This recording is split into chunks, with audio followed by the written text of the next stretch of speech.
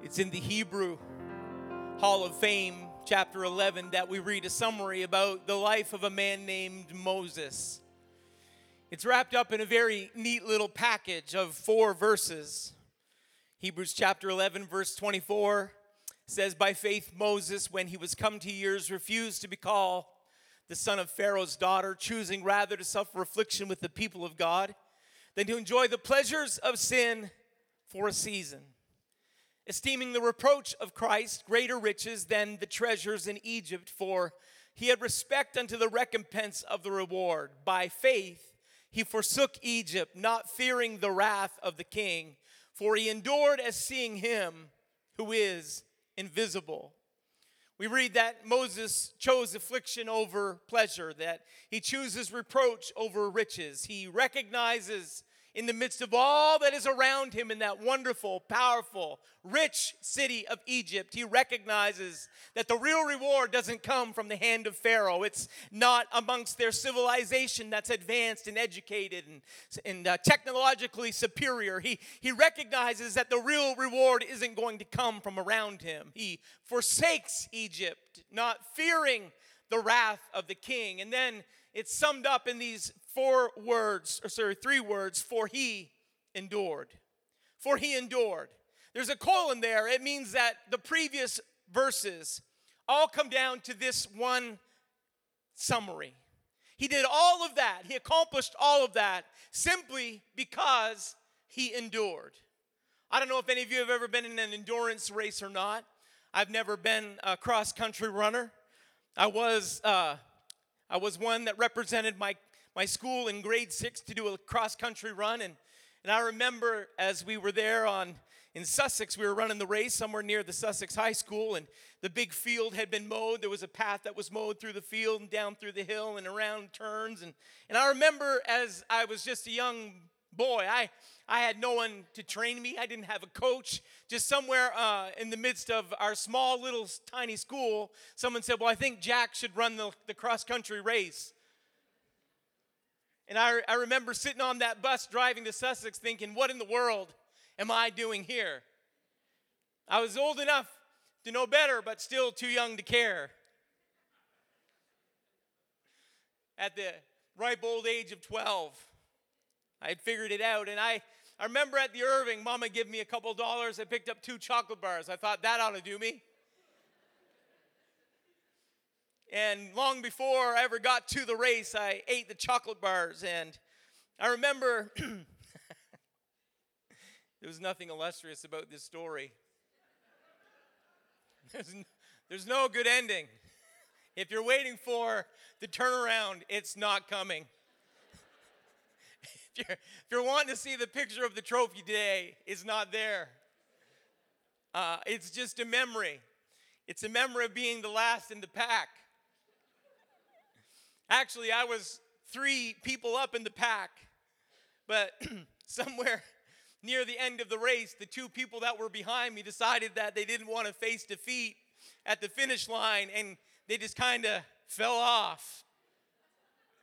And now I realize that there was only me and one other student before me.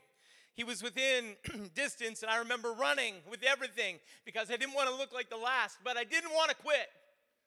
I'll give little Jackie Leaman that. I endured until the end. Thank you. That is the first applause I received for that race. In 38 years, I waited for the moment, and it came. For he endured. Moses, I'll just say that Moses had a better track record than Jack. Moses, for he endured. He chose affliction over pleasure, reproaches over riches, real rewards. He recognized them. He forsook Egypt. But it's still a lot of life to sum up in 4 verses. I love that Scripture doesn't lie, but I really appreciate the fact that God looks at us differently than we see ourselves, because in Hebrews we see the beginning and the ending, but Exodus tells us the in-between, and that it's a little bit more to the story. In that verse we see, in those verses we see Moses' triumph, but In Exodus, we see the life of Moses. Not the hero. We see the man that walks and works and faces challenge. It said in Exodus chapter 2:15, Moses is in a bad place. He has murdered an Egyptian. And Pharaoh heard the thing, and he sought to slay Moses, but Moses fled from the face of Pharaoh. Hebrews says that, he didn't fear, but Exodus tells us he was fleeing Pharaoh. And that he dwelt in the land of Midian, and he sat down by a well. And God will use whatever means necessary to get you out of Egypt. Just be aware of that. Now, I'm not talking about the current Egypt. I'm not talking about people there. I'm talking about ancient Egypt, the place that represented the conflict that presented itself to the people of God over and over and over again. It's Egypt that represents the world to the people of God. And for us, the example that is placed in Scripture is that we see that Egypt represents the place that we shouldn't be and shouldn't want to be. So we see this conflict that comes into Moses' life. He's the man that some of you remember with the power of that man. He was powerful. He was the one that God chose to use in that season. But before we get to that mighty man who stands before Pharaoh, we've got to see the man that's on the journey out of Egypt. Before he goes back to Egypt, we've got to examine that man, and God takes him to that difficult place called the desert. We talked a little bit last week about the desert not being there to destroy us. Well, I'd like to just give you the title early on in the sermon this morning. The title is this, that, come on, the desert will define you. The desert won't destroy you, but the desert will define you. There's something about the desert experiences that God brings us to that help us understand something about God and help us to understand something about ourselves. And God doesn't want us to live in that Egypt land. God wants us to be free from the bondage of Pharaoh. God doesn't intend for his people. He's a God of liberty. Where the Spirit of the Lord is, there is liberty. So God doesn't intend for us to live in bondage. God intends for us to live in freedom. God desires for us to have this liberty in our lives, and God is a God of freedom. And so he doesn't intend for Moses to live in Egypt. Even though he's got it good, he comes to the understanding that this isn't who I was called to be. Now, he may be running at the time, and he may be fearing his life, but really it's God behind the scenes ordering everything. God is ordering his path. And some of you remember, if you just think back a little ways, you may have been in church for a while, but you remember when God began to order your path. He put people in your life that at first they were just a little bit odd, but as time turned the corner, you began to see that God had them there to bring you into salvation, to bring you into the church, to bring you into a life of liberty. God loved you enough not to leave you in Egypt, and he began to order the path of your life so that you would come into liberty. Anybody remember the conviction that God began to, you couldn't continue the way that you had begun. You couldn't walk the way that you used to walk. All of a sudden, the things that you were doing were no longer acceptable in your own mind. God began to work on you. His word began to open something in your life. You may have heard a sermon on the radio or watched a sermon on TV, or maybe it was online. I don't know how God ordered your path, but here's what I know. God will place opportunity in people's life, and if you hear it and if you walk into it, God has a purpose waiting for you. So don't resist the call that God is placing. And you may think it's crazy right now. That's all right. You may say, well, you don't know what I've got to give up to go that way. It's all right. Just keep on hearing the voice of God. Just keep on listening, because God is putting you on a path that's going to bring you into liberty. God is going to open a door and is going to use you greatly. I love it when God begins to work in lives. And I love it when people, they're just kind of, they've got it all together, they think, and God's just moving them around on the chessboard. God's just placing them in the place they never thought they would be, but he's ordering their steps. I tell you, if you seek God, if you truly desire for God to work in your life, he's going to begin to make a way in the middle of no way. He's going to begin to prepare a path that wasn't even there. Come on, the forest is going to seem like the trees just opened up and you're able to walk through. That's what God will do if you want God to work in your life. That's the power of the Word of God. When you begin to respond to it, there isn't anything that can keep you from God's purpose. Anybody remember that? Any testimonies in the room and say, Pastor Jack, I know exactly what you're talking about. We could get caught up there, but I believe that God's taken us somewhere this morning. That's why the Bible says, come out from among them and be ye separate, saith the Lord, and touch not the unclean thing, and I will receive you. Because God does this work of separation. He calls us out. And as we begin to walk into God's purpose and walk into God's plan, God makes a way. God makes a way. And it's happening for Moses. He thinks he's fleeing, but God's really preparing. He thinks he's running from Pharaoh, but he's just got the path ready for Moses to walk into. And the Bible tells us in Exodus chapter 2 that in verse 16, the priest of Midian had 7 daughters, and they came to draw water, and who's there at the well? Moses is there at the well. They come to water their father's flock. Verse 17, the shepherds come. These shepherds, this must be the routine for their day. They wait for the women to come and do all the hard and heavy lifting, and that's what it says. It says they came and drew water and filled the troughs to water their dad's flock, and then the shepherds come and drive them off. And Moses is there, and he's got a little bit of righteous indignation. It rises up, and he stands up, and he helps these ladies, and he waters their flock. He drives the shepherds away, and he pushes them back. And then when they came to the father, when the ladies come back to their dad, it must have happened a common thing, because he said, how is it that you come so soon today? Why are you home so early? They said, well, there was an Egyptian that delivered us out of the hand of the shepherds. And you see right now that God brings Moses out of Egypt, but it's going to take a little while to get Egypt out of Moses. Because when he came to the well, the ladies didn't understand that really Moses was a Hebrew. But he had lived in Egypt so long that he had become accustomed to their ways. He dressed like an Egyptian. He talked like an Egyptian. He looked like an Egyptian. So when he helped out these ladies that were really his kinfolk, that when he helped them out, when they came back home to tell their dad what happened, they said, an Egyptian helped us out.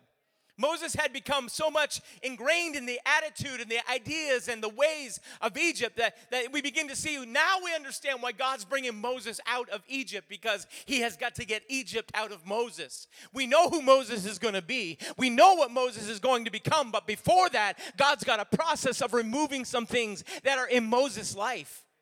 God's got to change him. God's going to transform him. And God does this work very systematically. It's not a secret in Scripture. It's not hidden. It's just over and over again. The desert is part of the process for God to define who you are. And we hate the desert, and we don't like the desert. It's not comfortable in the desert, but God has us there because there's something he's going to do in our life. He's going to make us somebody in those moments. And we see that God brings him into this place, and he gets a wife out of the deal. He's brought back to Jethro's house, and he's given a wife, and they have a family, and Moses begins, and chapter 3 says, now Moses kept the flock of Jethro, his father-in-law, the priest of Midian, and he led the flock to the backside of the desert. The original language, backside, means the place of reversal. It's the unseen side. It's the place of turning. It's the point of being changed. I always wondered the desert's bad enough. Let's just make it a little bit worse. Let's make it evangelistic. Let's call it the backside of the desert. The desert's bad, but let's just make it the worst possible place, the backside of the desert. I'm not trying to be crude or rude. I just heard myself.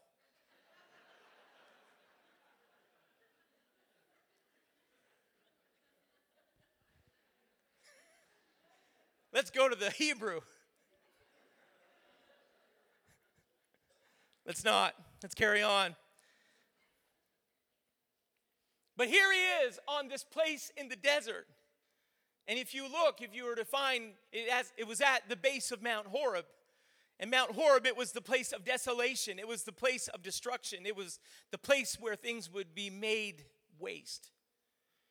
So it's literally one of the darkest, most difficult places in the desert. That's where Moses finds himself. He finds himself, but it's also known as the turning point. It's the point when you get to the lowest that you can't go any lower. It's the point in the desert that's most difficult. It's the driest place. It's the most desolate place. There isn't any life there, and God brings Moses to this place. Anyone ever felt like you've been to that place where God just brings you to the place of impossibility, where you have no words to speak, where you've got no track to take, you've got no ability left to figure out what's going on, and all you can do is just put your head down and say, God, what are you doing right now? God, where have you taken me? Why have you brought me here? And I would just like to remind you, because God is removing Egypt from your life. Over the season that God has you in the desert, you're not looking like an Egyptian any longer. You're beginning to talk different. You're beginning to walk different. You don't have the pride that you had when you left Egypt. You're not looking to Egypt for your affirmation. You're not looking there for your ability. You're beginning to rely, and your reliance comes to the point of looking to God. That's what happens in the desert. In the desert place, the voices become strangely dim around you. God will bring people out of your life before he brings people into your life, until you begin to hear the voice of God, and until you begin to know that God is working for you. God just brings you to that place of impossibility. God takes him to Horeb. Now, Horeb is going to be a powerful place in the future. Horeb is going to be where God gives the law to Israel. Horeb is going to be that mountain that they climb, and God speaks to Moses, and it's going to be a place of communion. But that's not what it is right now. Right now, all it is a place of desolation. That's all it is. That's just a place where nothing is growing. It's a place of difficulty. It's a season of impossibility. But it's in that place. It was in that desert place where God said that there was a bush that was not being burned that got Moses' attention. I got a tree here. I'm going to turn it into a bush if that's okay. Don't worry, office staff. We'll fix it.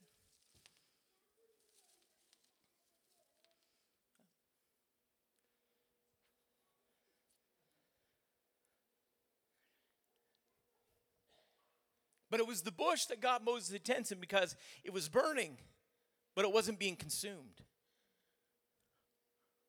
And Moses said to himself, let me turn aside and see this thing.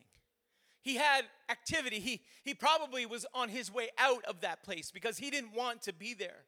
But it was that bush that got his attention.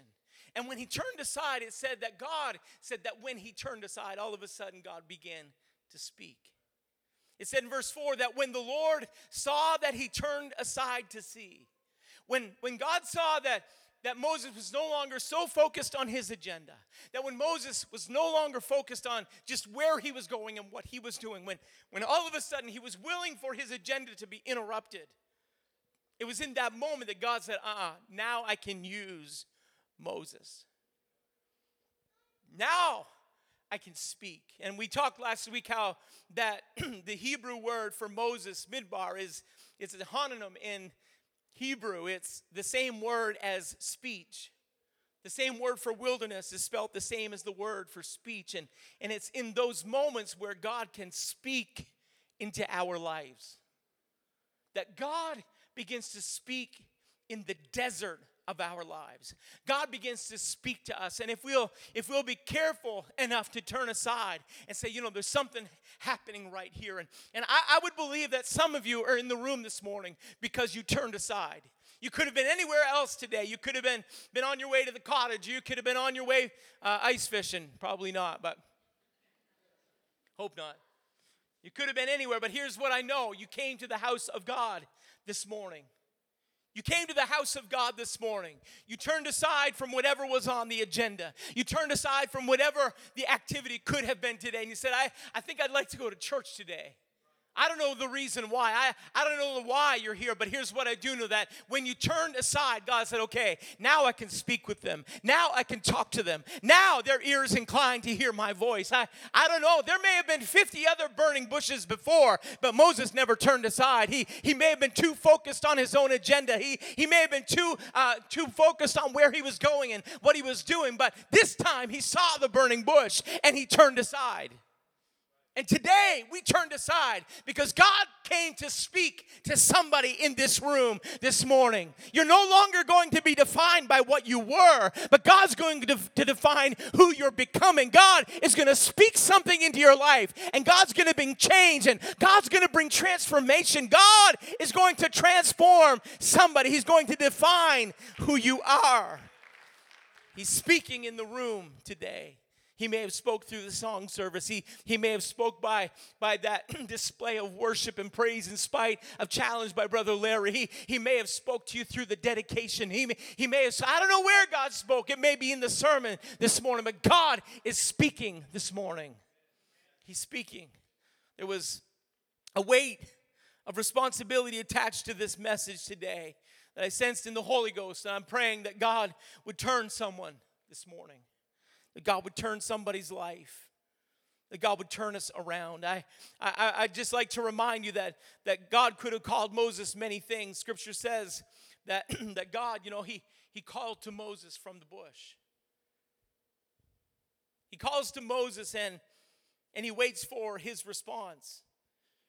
If we'll think back to that little ark made out of bulrushes that Moses was floating down the river, and when Pharaoh's daughter found him, she said, I'm going to call him Moses because I'm going to draw him out. But what she didn't realize is that God had it all planned because Moses is going to draw people out of Egypt. You see, that's what I'm talking about. People think that they're in control of your life, but God says, you know what, I'm just going to work it all out. I'm at work behind the scenes. I'm working the entire time on your life. That is why we're here together this morning.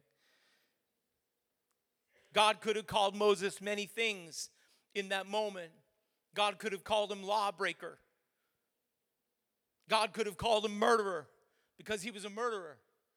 God could have called him many things, but God called him Moses. He called him Moses because he knew the plan that he had for Moses' life. His holiness could have consumed him. The fire could have fell. The one that looked like an Egyptian in the presence of God, he could have just been annihilated by God's holiness. But that's not who God was. God chose to reach him, and God chose to call him. Before we get too great in our spirituality, and we begin to write people off, and we begin to put people in categories of saved or unsavable or unreachable, I tell you what, God says, let me call them by name this morning. Let me take a moment and begin to declare something into their life. Not what you see over their life right now, but I want to call them by name. I want to call them into the future that I prepared for them. I'm not defining them by what they've done. I'm not defining them by their failure. I'm not defining them by their past. I'm going to define them by their future, but that only happens in the desert. And God will bring you to desert places so that he can define who you are. He brought him to Horeb. This would be the pivot point for Moses. It would be a turning point for humanity in the future. But that holy ground that he was on was going to change his life. The call of God that was going to come was going to be inexcusable. He wouldn't be able to ignore it. He wouldn't be able to bring all the excuses. He tried. He said, I can. But I love that God called him by name. God called him by name, and we love skipping to the verse because we're one God people. We love skipping to the verse about this is who you say sent. Who am I going to say sent me? I am that I am. And I love preaching it too. But before Moses asked who God was, Moses said, who am I? In the verse. His first question to God was, who am I? He didn't understand who he was. And God needed to define to Moses because Moses could have defined himself by all of his failure. He had a lot of it. Moses could have defined himself as his Egyptian heritage. He could have defined himself as Pharaoh's son. He could have defined himself as one of the palace and one of the Egyptian royalty, but he didn't understand who he was. There was a crisis of identity that was happening in Moses' life. He did not know who he was. And we're facing that in our generation. We're facing a generation right now. There are some of our youngest generation, they don't know who they are. They don't understand what they are. But can I tell you that God knows exactly who you are? And God has a plan for our lives. God's going to speak promise over you before he puts you in that place of defeat and failure. Who am I? Was Moses' first question. That's why God called him Moses. I'll tell you who you are, Moses. You're a deliverer. I tell you who you are. You're one that I'm going to use. I tell you who you are. You're one that's going to march into Pharaoh's. And God begins to outline it all for him. He said, you're going to go in before Pharaoh. He's going to refuse you at first. But I tell you what, we got some things in mind. We got some things in plan where we're going to work it all out. And at the end of it, the children of Israel are going to march out of Egypt. God outlines the whole plan for Moses. But God doesn't outline the plan until Moses is on that backside of the desert in that impossible place. And God is speaking to someone this morning. You're in an identity crisis. You know who you're not, but you don't know who you are. But God begins to work with Moses, and we can come back to the music this morning. God begins to work with Moses. He begins to help Moses define who he is. Hang on, I got a walking stick back here.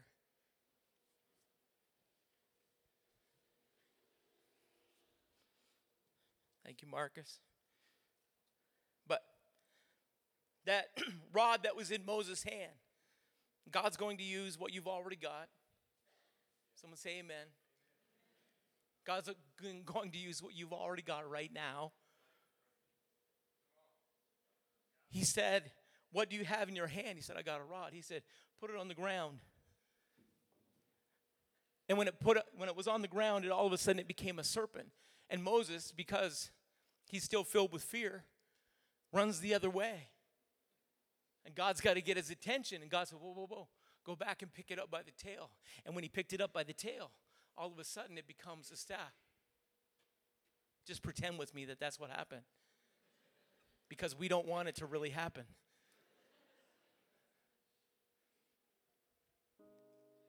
And God begins to help Moses understand that there is more than the natural. And that there is more than just you working here. I am working for you. And your ability to define yourself doesn't come by what you've done or what you haven't done or what you shouldn't have done. Your ability to define yourself is when I call you by name. I'm calling you, Moses. And I'm going to use you. I'm going to use you with your insecurities. And I'm going to use you with your inabilities. I'm going to use you with your flawed past and your imperfect history. I'm going to use you, Moses. I'm going to use the rod that's in your hand. I'm going to use ability that you've already got. All you've got to be doing is all you've just got to be willing. That's all you've got to be, Moses. Just be willing. Be willing to let my voice lead. Be willing to let me lead. And God begins to unveil who Moses is to Moses. Before he ever makes his way to the court of Pharaoh, he's going to have been with God on that place, that impossible place of the desert. And God is going to begin to reveal himself to Moses, and he's going to reveal Moses to Moses. He said, Moses, put your hand in your bosom. He put his hand and he pulled it out and it was leprous. He said, put it back in again. He puts it back in. And no doubt he checked it a lot quicker. And it was made whole. God was going to use him. Imperfect, flawed Moses. Moses who's been running in fear for 40 years. And Moses who's he was a warrior. He was a fighter. He had a little bit of fight in him. I don't know how many shepherds were there at the well, but he fought them down. He's a worker. He's a good guy, but he's just got his flaws. He's got his error. He's got his mistake. But God said, Moses, I'm going to help you define yourself in the desert. It happens in the desert place. Get ready, Moses. You're going to see some incredible things. There's going to be 10 plagues, and it's going to be unbelievable. It's going to be difficult. It's going to be hard, but I tell you what, at your hand, I'm going to bring deliverance to a nation. And there are people that are right here in the room this morning that if you'll hear and recognize the voice of God, he's identifying you as a deliverer today, and God's going to use you greatly. But first, we've got to turn aside. First, we've got to realize it's his call that we're hearing in our ears. It's his voice that's calling your name this morning. Come on, you should never have made it this far. You already know that. God's hand's already been on your life. The enemy tried to destroy you, but you're still here. Maybe it was in infancy. Maybe it was in the crazy teen years. Maybe it was in young adult life. I don't know where it was, but here's what I do know. You realize, as we're preaching today, that God's been ordering steps all along the way. And what should have happened didn't happen because God said, I've got a plan for their life. I've got a purpose for them. They're going to be a deliverer. They're going to be used greatly by me. And God is just pausing in the service today to let you know, I want to use you. You can search for Moses in most Bible dictionaries, and you'll find that he's the lawgiver for Israel. You won't find that he's the lawbreaker, even though he was. Because when God begins to work in your life, he begins to redefine who you are. Aren't you grateful for a God like that? No wonder the psalmist said, surely goodness and mercy shall follow me all the days of my life. Because I tell you what happens. Here's humanity. Humanity turns around. And what we intend on seeing is all the wrong that we have done. Because we've cataloged it well. We remember our failures very, very well. But if we realize that mercy and truth, mercy and, goodness and mercy are following us all the days of our life. Before we look at all of the past and we look at all of the wrong, all of a sudden God says, hang on, let me just bring goodness and mercy into the equation. And we can look back and say, God, you were working. You loved me in spite of how stupid I was. You loved me in spite of all the wrong that I did. You loved me in spite of the sin. And I'm not trying to just cover and say sin is all right. It's not all right. It's wrong. But God says, I'm going to take who you are and I'm going to allow you to redefine who you're becoming. That's what God does in lives. And so this morning, I just came to encourage somebody because life's been a desert. But that's not there to destroy you. The desert is there to define you. Could you stand together with me this morning?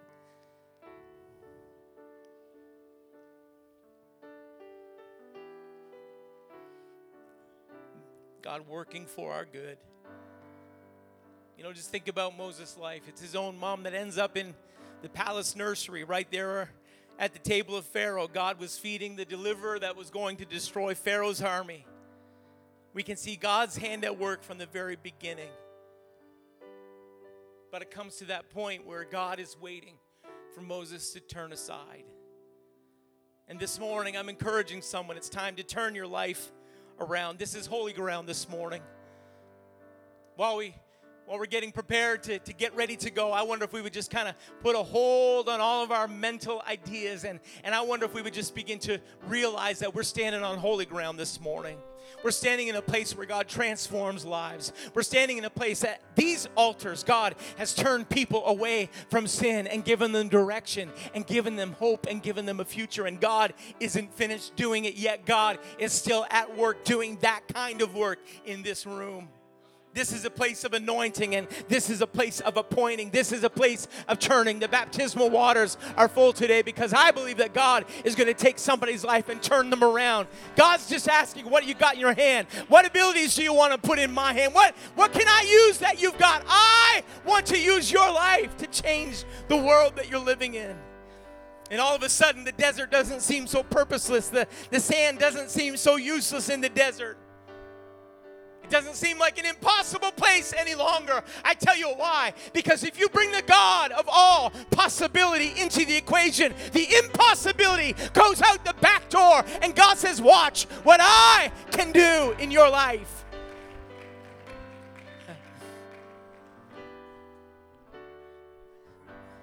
Pastor Matt called. He said, you said a statement last week. He said about the desert defining you. He said, I don't even know. He said, but I was thinking about it becoming how that sandpaper, it's just the sand.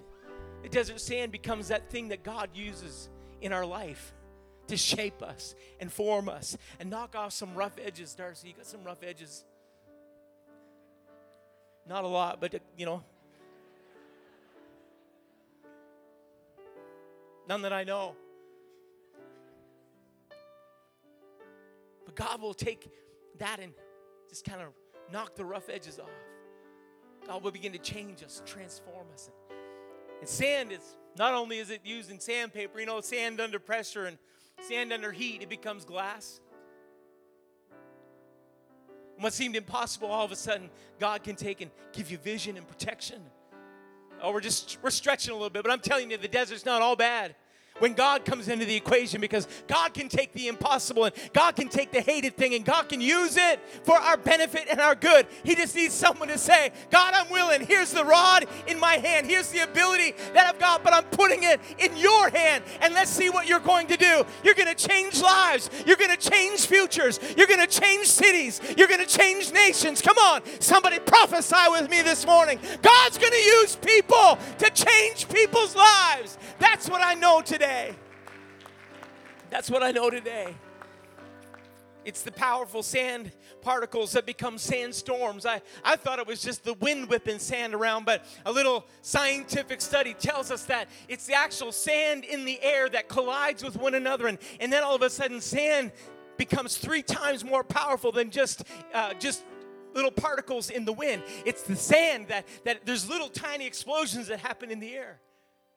And then it multiplies its efforts and its ability and its power. I'm telling you, God's got a purpose for the sandstorm in our life. It's gonna destroy some things that Egypt had. It's gonna tear some things off of us. It's gonna remove them, and it's gonna replace something with power and authority. Moses didn't come out of the desert looking like an Egyptian. He came out looking like a man of God. He may not have had any shoes left on his feet, but he had a power with him. He had a purpose attached to his life. He walked different. He talked different. He had the plan and the mind of God. And I'm saying that somebody can leave this morning different than the way that you came. We're going to pray together in just a moment. But God's call is here today. God's wanting to change you, transform you. His voice is speaking. It's your burning bush moment. This is your call. It's time to turn aside. It's time to turn around. It's time to leave Egypt behind. It's time to go into the plan that God has for you. Come on, Moses, where are you?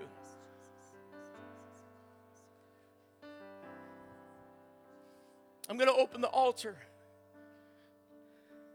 But I wish someone would realize that this is holy ground today.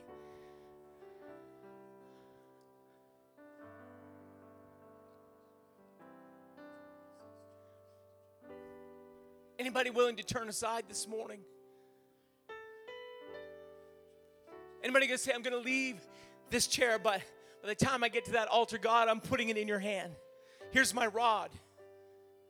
Here's my hand, God. Man, I feel the Holy Ghost right now.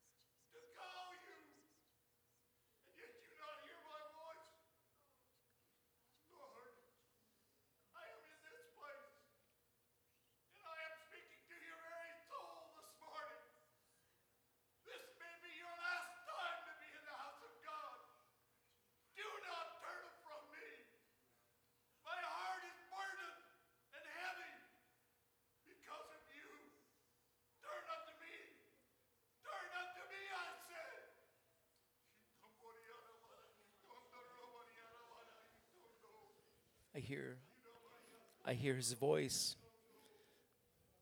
The gifts of the Spirit operate in moments like these to give us understanding and for the edification of the church. And I wonder if someone would respond to the call that God is giving in the room this morning. If you would leave your seat and join us at the front, from the front to the back, from the left to the right.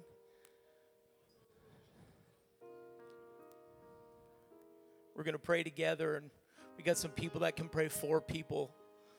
But really, it's the voice of God speaking this morning.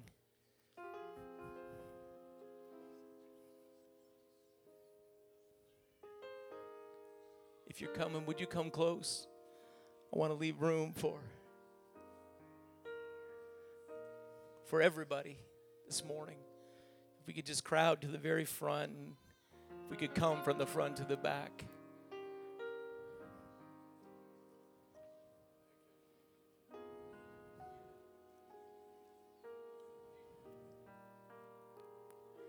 Come on, God's changing lives this morning. If you believe it, we need it. If you could pray wherever you are right now. Lord, we hear your voice echoing in these walls this morning. God, your call to challenge us. And God, your great desires for us to become people identified by your name, called by your name.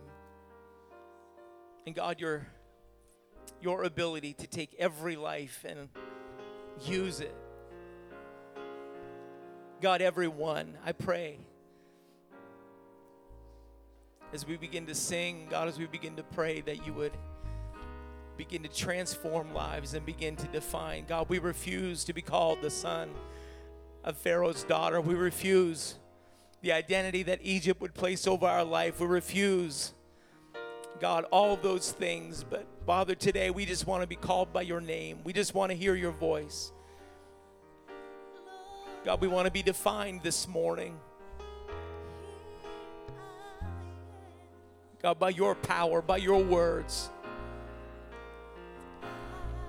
I give all